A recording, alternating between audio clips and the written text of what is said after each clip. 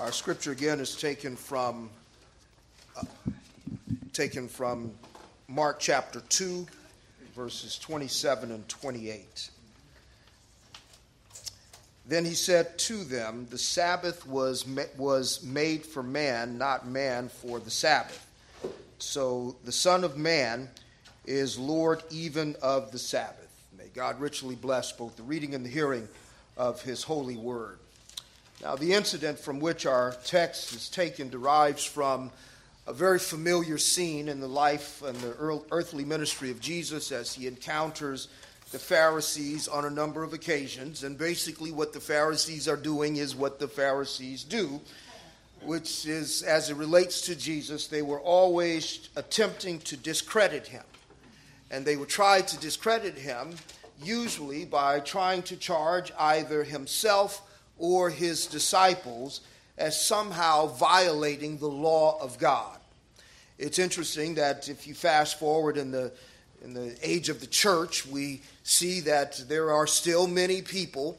Every time the message of the gospel goes forth, there's always going to be some finger pointers and waggers trying to prove that our embrace of the gospel somehow undermines the law of God. And it's always, no matter what you say, they will always make you want to stand up for something they think you said. And so in this case, Jesus' disciples are the ones that they tried to use, that the Pharisees tried to use to discredit him. And the way that the issue here in particular is the law concerning the Sabbath. That's what's at issue. So if we back up a few verses in verse 23, Jesus and his disciples are going through a field, and as they pass through the field of the grain fields on the Sabbath, as they're passing through, Mark says that the disciples began to pluck heads of grain. Heads of grain, no doubt indicating that they were hungry, so they weren't doing it for sport. They were doing it because they were hungry. And they took heads of grain to eat. In verse 24, the Pharisees don't go to the disciples, and that kind of gives you an indication of what's going on, because as Jesus teaches through the way love works is that if you see a brother or sister overtaken in sin, you go to that brother and you go to that sister and you bring the issue up before them. But in this case, they don't go to the disciples. They don't see them in error and try to teach them a more excellent way. They go with pointed fingers to Jesus. Looking, they're always, and by the way, if you're looking for something to accuse someone on, it doesn't take long. It does not take long. It doesn't matter who it is. It does not take long if that's what you're looking for. And really what we see is a wonderful example of something we mentioned a few months ago in preaching from Matthew's gospel, the dangers or the characteristics of the log in eye disease. And so these Pharisees, they are able to glimpse something wrong with Jesus' disciples because they have eaten grain on the Sabbath. So right there, not following Jesus, they found what they were looking for. They find his disciples at fault, so therefore they go to Jesus and they accuse his disciples of violating the Sabbath. Now they do so with one of two infractions in view. On the one hand, it could be that according to that what they have in mind is that according to Exodus chapter 34, verse 21, it says that plowing or reaping on the Sabbath is prohibited. So that could have been the thing that they were charging Jesus' disciples with, because in the same way that when Jesus healed a man who was blind on the Sabbath and he spit on the ground and the dirt became mud, they then accused him of working, and because he converted dirt into mud. So it could be that they are looking at the disciples who are eating, and they are suggesting that they are reaping on the harvest or on the Sabbath, and therefore they are in violation of the Sabbath law. Now hold in mind that in Deuteronomy chapter 23, verse 25, plucking the head of grain from a neighbor's field is actually permitted. So here's the possibility of what else they were trying to do. Because this plucking the grain from a neighbor's field takes place on the Sabbath, maybe they are also trying to make the case that the disciples are stealing. If it were any other day, it wouldn't be stealing. But because it's on the Sabbath and the owners of the grain field are not allowed to reap on the Sabbath, if someone else reaps, then they are stealing. In either case, they are trying to make the case that Jesus' disciples are not keeping the Sabbath. And so they're implying that they are basically stealing. And Jesus responds to them. He is gracious in that he responds to them, and he responds to them by calling attention to 1 Samuel chapter 21, verses 1 through 6. It's good to know God's word, right? It's good to know. And Jesus, we know he was God in the flesh, but he was grounded in the word. And he is our representative, and he shows how we ought to be able to reason from God's word to various situations. Well, he cites the passage in 1 Samuel 21, verses 1 through 6. And in that incident, David went into the house of God during a famine, and he was with all of his men. And during this famine, he commanded the high priest to give the consecrated bread, showbread, for he and his men to eat. And here's what I find interesting about Jesus using this as the point of reference. The interesting thing here is that the incident in 1 Samuel, this incident concerning David and his men, does not occur on the Sabbath. So Jesus' defense of his disciples' actions is not to go back to any law concerning the Sabbath, but he illustrates the legitimacy of their actions based on something that doesn't take place on the Sabbath. I think he references this incident to demonstrate to the Pharisees that with all of the details that they give to keeping the letter of the law, I think he cites the incident with David to show that they do not understand the spirit of the law. And it's almost as if he would tell them, now what part of the spirit of the Sabbath law is being violated by God's servants feeding themselves? That's almost what he's doing. But in any event, he uses this to illustrate and really almost kind of shut the mouths of the Pharisees, and he basically shows them that the conception of the Sabbath, that their conception of the Sabbath is a faulty one. That they have a faulty view of the Sabbath. Now, you ask them, in fact, if you were to follow them, you would see them very studious, very dutiful in every aspect of the letter of the law concerning the Sabbath. They were probably in sacred assembly. No one was doing any work. No servants were working. And so that's what they think gives them the right to now find the fault in any other image bearer's efforts to keep the Sabbath. But Jesus demonstrates to them that they really don't understand the Sabbath. Brothers and sisters, let me just say something about the outward form of worship and of loving God. Sometimes people will look at what we do and say, oh boy, they really love the Lord. They are here, they're there, they always have their Bible open, they always pray before they eat in public, and they always pray in the morning before they leave. They really love the Lord. But I often think of Martin Luther before he was converted into Protestantism, before he challenged the teaching of the Catholic Church, and he was a monk. And as a monk, he was dutiful, doing everything that was required of him in his monastic order. And people would look at him and say, oh boy, Brother Martin really loves the Lord. He would be in for confessions for hours upon hours. In fact, his confessor would tell him, Martin, go, just go. You okay? You know, the Lord loves you. And then they would say, Brother Martin, you must really love the Lord.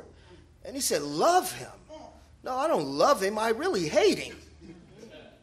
But the reason he was so devoted to all of those duties is because he felt that if he didn't do it, that somehow God would strike him dead. Brothers and sisters, we can have an outward form of religion, and we can have all of our secondary reasons for doing what we do as well as what we don't do, and really have no understanding of what we're doing or why we are doing it.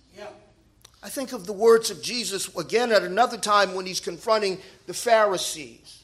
And he says, you search the scriptures, because they were always pointing to scriptures, this, that, and the other. And he says, you don't even know the scriptures. You search the scriptures because you think they confirm you in eternal life. But I'm telling you that the very scriptures that you are searching condemn you.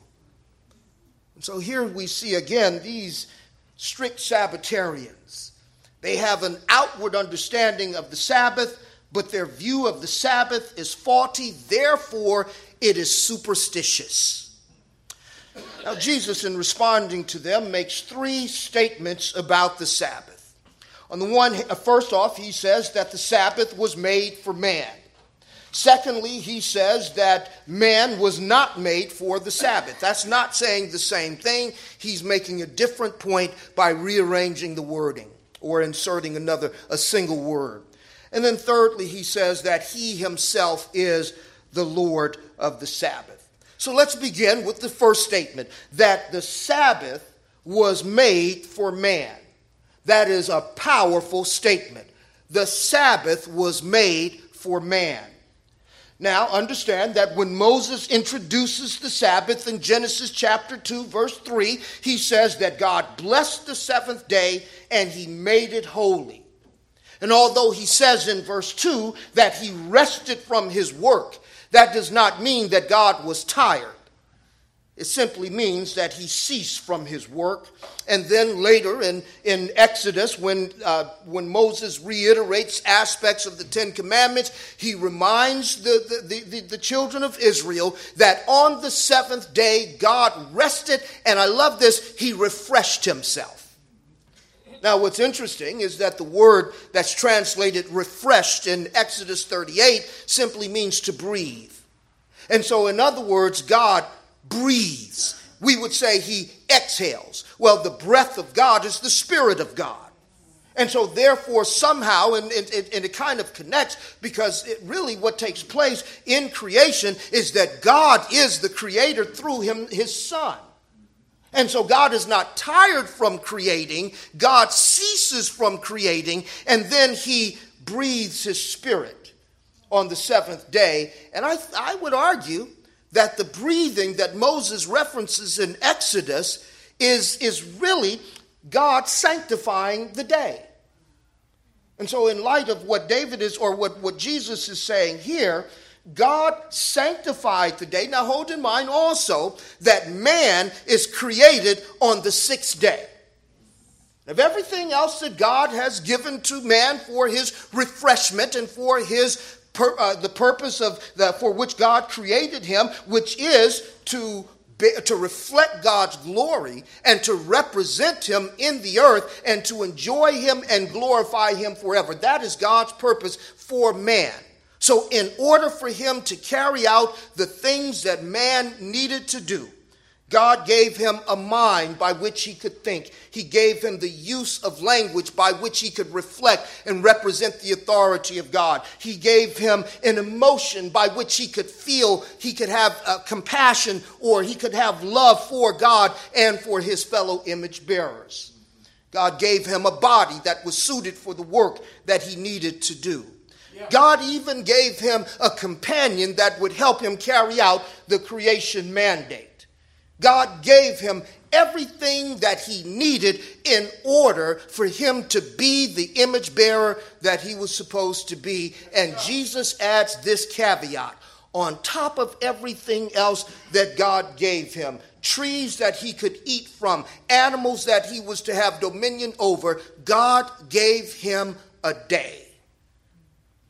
Brothers and sisters, hold in mind that the Sabbath is not a redemption ordinance, it's a creation ordinance. And so when Jesus says that the Sabbath was created for man, It has to be understood as being as necessary for him to carry out the will of God, and as necessary for him to be who he is supposed to be as everything else that God had given him. The Sabbath was created for man. God sanctifies the Sabbath for the benefit of his image bearers. He set it apart. And I've often made this observation that man is created on the sixth day, and guess what he's supposed to do on the seventh day? Rest. So that on the first day he could go to work. Now we usually we rest after we work. God tells Adam, you need to rest before you work. And so before he sets him to do the things that he's supposed to do, he has everything that is necessary. In fact, the writer of Ecclesiastes says that God has created man upright, but he has sought out many devices. Everything that was necessary for him to represent God. He had a will. He could choose. He had freedom of action, freedom of body. He was everything that he needed. And on top of everything that God created him to be, God gave him the gift of a day. And that day is supposed to be as necessary for his existence as the water that he drinks, the food that he eats, the words that he speaks, the mind that he has. The Sabbath, says Jesus, was created for man. And here's what seems to be the problem with the Pharisees. They have that thing twisted. You see, there's no threat in the Sabbath. It was created for man in his upright position. It was created for man even in his purity, even before the fall. The creation of the Sabbath was given for the good and benefit of man. Now, I would argue that at least it's good for at least three things. It's good for man because it allows him to behold the work of God. Sometimes we get too busy.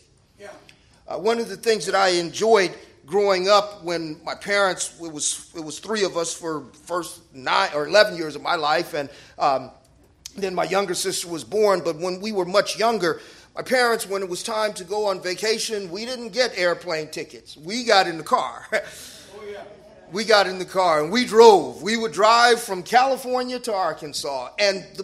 One of the things, and I guess that's one of the reasons I still love driving cross country, one of the things that it allowed us to do, you see, we lived in the city and we didn't have cows.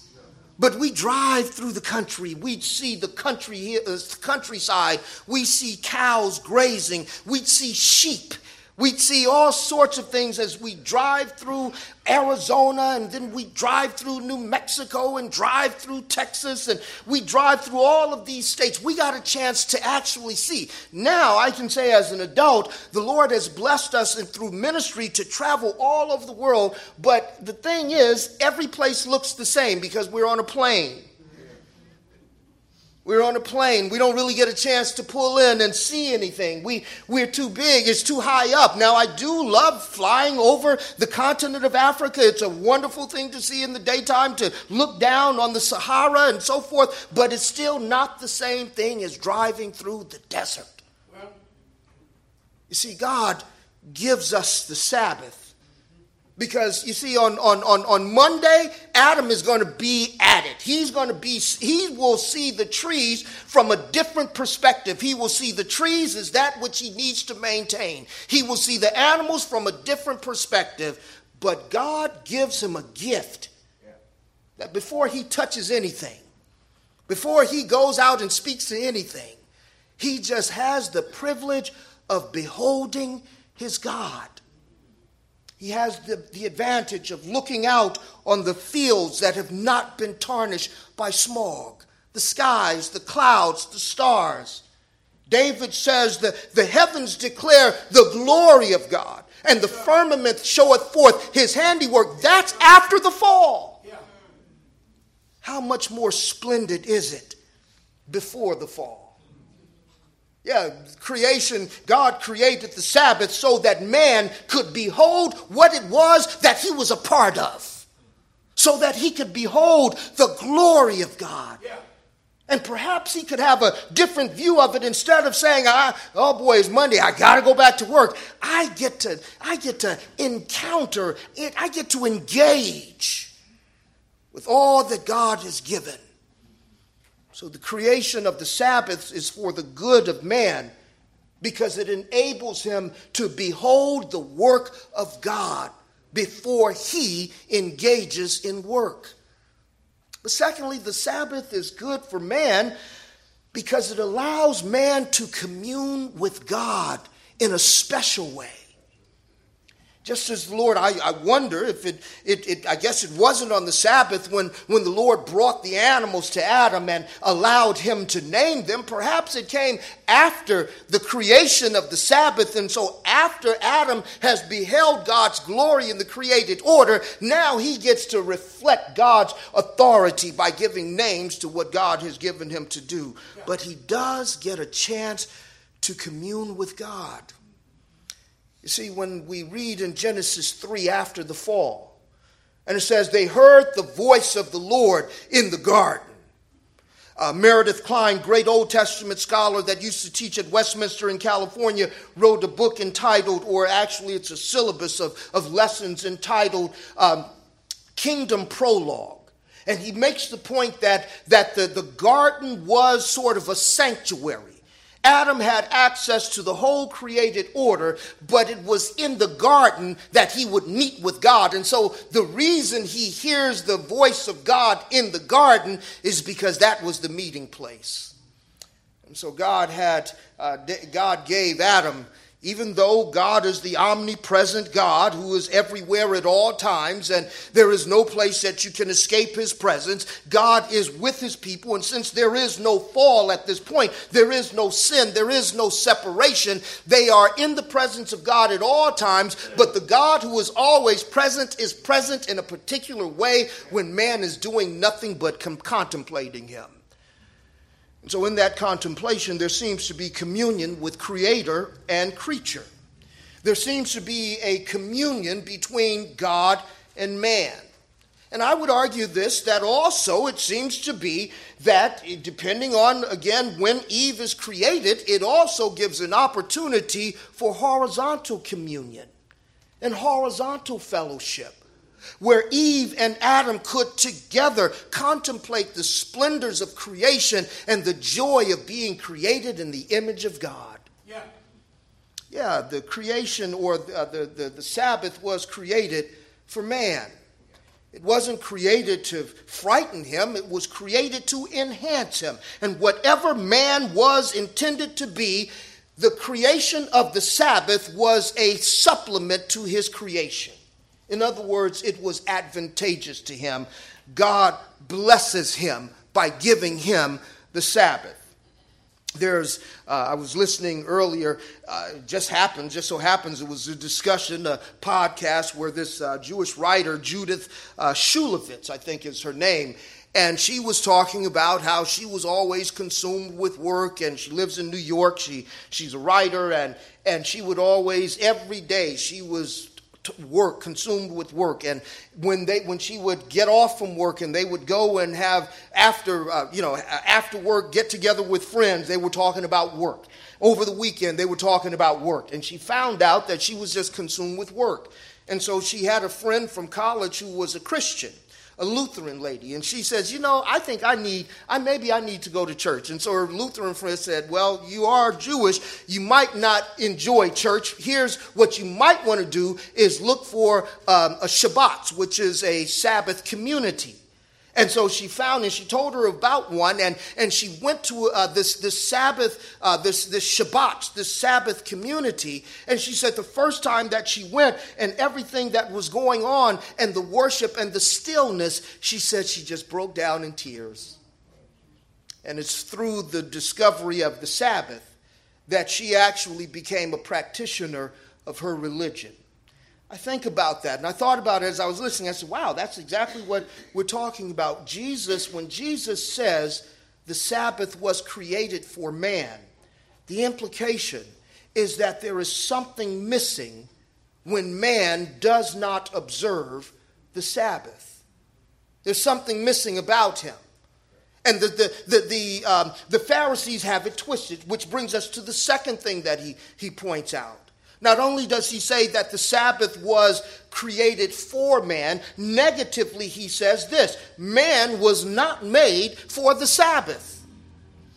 And this is where perhaps the Pharisees, this is where they twisted it, and this is where perhaps their superstition comes in, because they look at it as a rule. And of course they should. It is issued as a law. It is given before the Ten Commandments. It is given before the fall. But when the Lord gives the Ten Commandments, he includes a statement on the Sabbath.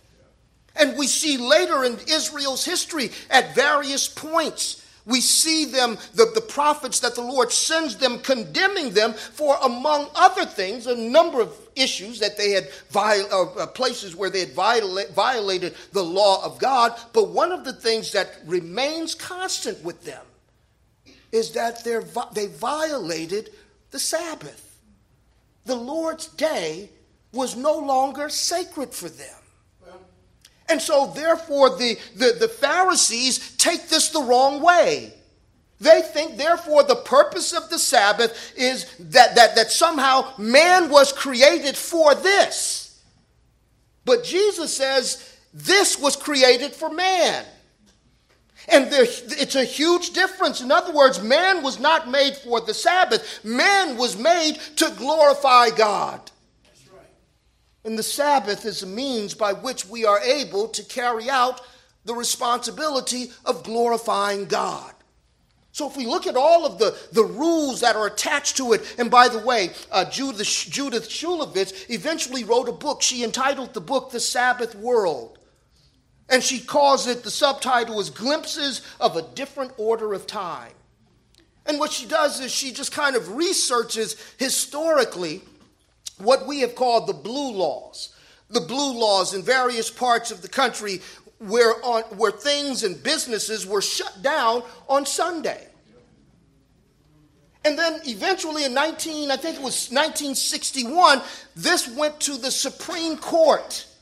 And the Supreme Court upheld some aspect of the blue laws. And Warren Burger, who was one of the deciding justices, made this observation that it is somehow good for man for his disposition when he ceases activity on the Lord's on one day out of the week. The point is that even in a secular sense, it's demonstrated that the Sabbath is good for man. Even if we don't have a right understanding of it, it is good for man to cease from his activities. There's another, in fact, she mentions it, I think, in the book also, where they talk about a technology Sabbath. And the technology Sabbath is when people consciously choose to turn off all of their devices for a day and just engage the world. Maybe read a book. Maybe speak to your partner instead of tweeting them or texting them. In other words, the idea is the Sabbath was not made for man, but it was made, or man was not made, I should say, for the Sabbath. But the Sabbath was made for man. And if our understanding of the Sabbath and all of the things that God prohibits on the Sabbath, if the only thing that we see is what we can't do, then somehow man has missed the sense of what the Sabbath is for. In other words, and in fact, she goes on in the book and in her discussion, she talks about how the Puritans celebrated the Sabbath, and in the founding years, the early years of the colonial period, and she mentions how they since they couldn't light a fire on the Sabbath, they ate their food cold. Even today, strict Sabbatarians. I had a friend some friends that were in the Reformed Baptist Church, Association of Reformed Baptist Churches of America, and they're calling me, and they're going back and forth over an issue because a brother in a church, I won't even mention the state, it wasn't California or Florida, but it was a Reformed Baptist church, but a brother was being disciplined by his local assembly because he went to a restaurant. He was seen in a restaurant on the Lord's day. Man was not made for the Sabbath. Now here's the thing. They don't get the spirit of the Sabbath. If you're complaining, and I don't even know if he went to this restaurant after church or went to the restaurant instead of church. But something is missing. That if we clog up our church calendars with church discipline because somebody went to a restaurant on the Lord's day, and you know what they reasoned from? They said, wow, the Pharisees do live. They said, well, it wasn't necessarily wrong for him to go to the restaurant because at least he's not cooking, but his patronage of the restaurant requires other people to work and therefore break the Sabbath. Man was not made for the Sabbath. Man was made to glorify God. And if we only see the laws and what they prohibit and think that we have kept the Sabbath because, well, I didn't mow my grass today, and how many of us grew up in households where if you were going to go to church on Sunday, you better iron your clothes on Saturday, not because you take too long, but simply because we don't work on the Lord's day. Amen. We don't work on the Lord's day. Man was not made for the Sabbath. The Sabbath was made for man. And what the Pharisees were doing in their misunderstanding of the law and their superstitious attachment to it, they were tightening the grips of the law on Christ's servants. And even not just on his servants, they were doing this with Jesus, they did it with others as well. In other words, the reason the law condemns us is because it tells us what we ought to do and it shows us what we haven't done. Yeah. Now the part that they got right is that the law does prohibit certain things. So the Mosaic law does prohibit certain activities. What they don't get is that the law also exposes our failures. And what they don't see is how the law of the Sabbath exposes their failures in the Sabbath. That they could be in their temples, they could be in their synagogues, and if they are keeping the letter of the law, but do not respond to the spirit of the law, and are not connected with God through his creation or his other image bearers, then they themselves are in violation of the Sabbath. You see, brothers and sisters, if the disciples of Jesus were really in sin, then the Pharisees, according to the spirit of the law, should have, as loving brothers, confronted them and showed them a more excellent way. Man was not made for the Sabbath. The Sabbath was made for man. And every time we start going down our checklist of what we ought to do and ought not to do, it is a wrong understanding of the Sabbath. Now, by the way, we have to mention this because some people will say, and in fact, I had a brother who was upset and said, you guys worship on Sunday. Who gave you the right to do that? So every time we talk about the Sabbath, someone will possibly bring up the possibility, well, isn't the Sabbath the seventh day? Okay, so I'm going to grant that. Of course, the Sabbath is the seventh day, but we know the reason we worship on the first day rather than the seventh day is because, one, Jesus was raised on the first day of the week.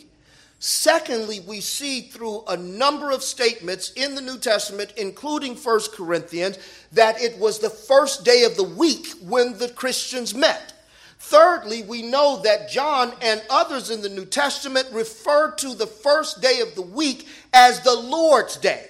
So if you want to quibble over Saturday versus Sunday, worship him on Saturday, that's fine, as long as we get to the third thing that Jesus says, and he says that even he, is the Lord of the Sabbath. In other words, he is the Lord over the Sabbath. He's the Lord of the Sabbath. Interesting why he's the Lord of the Sabbath. Because God ceased from his work, right? God ceased from he ceased from his work of creation. But here's what we get. In Genesis 1, we are told that God said, in the beginning, there was.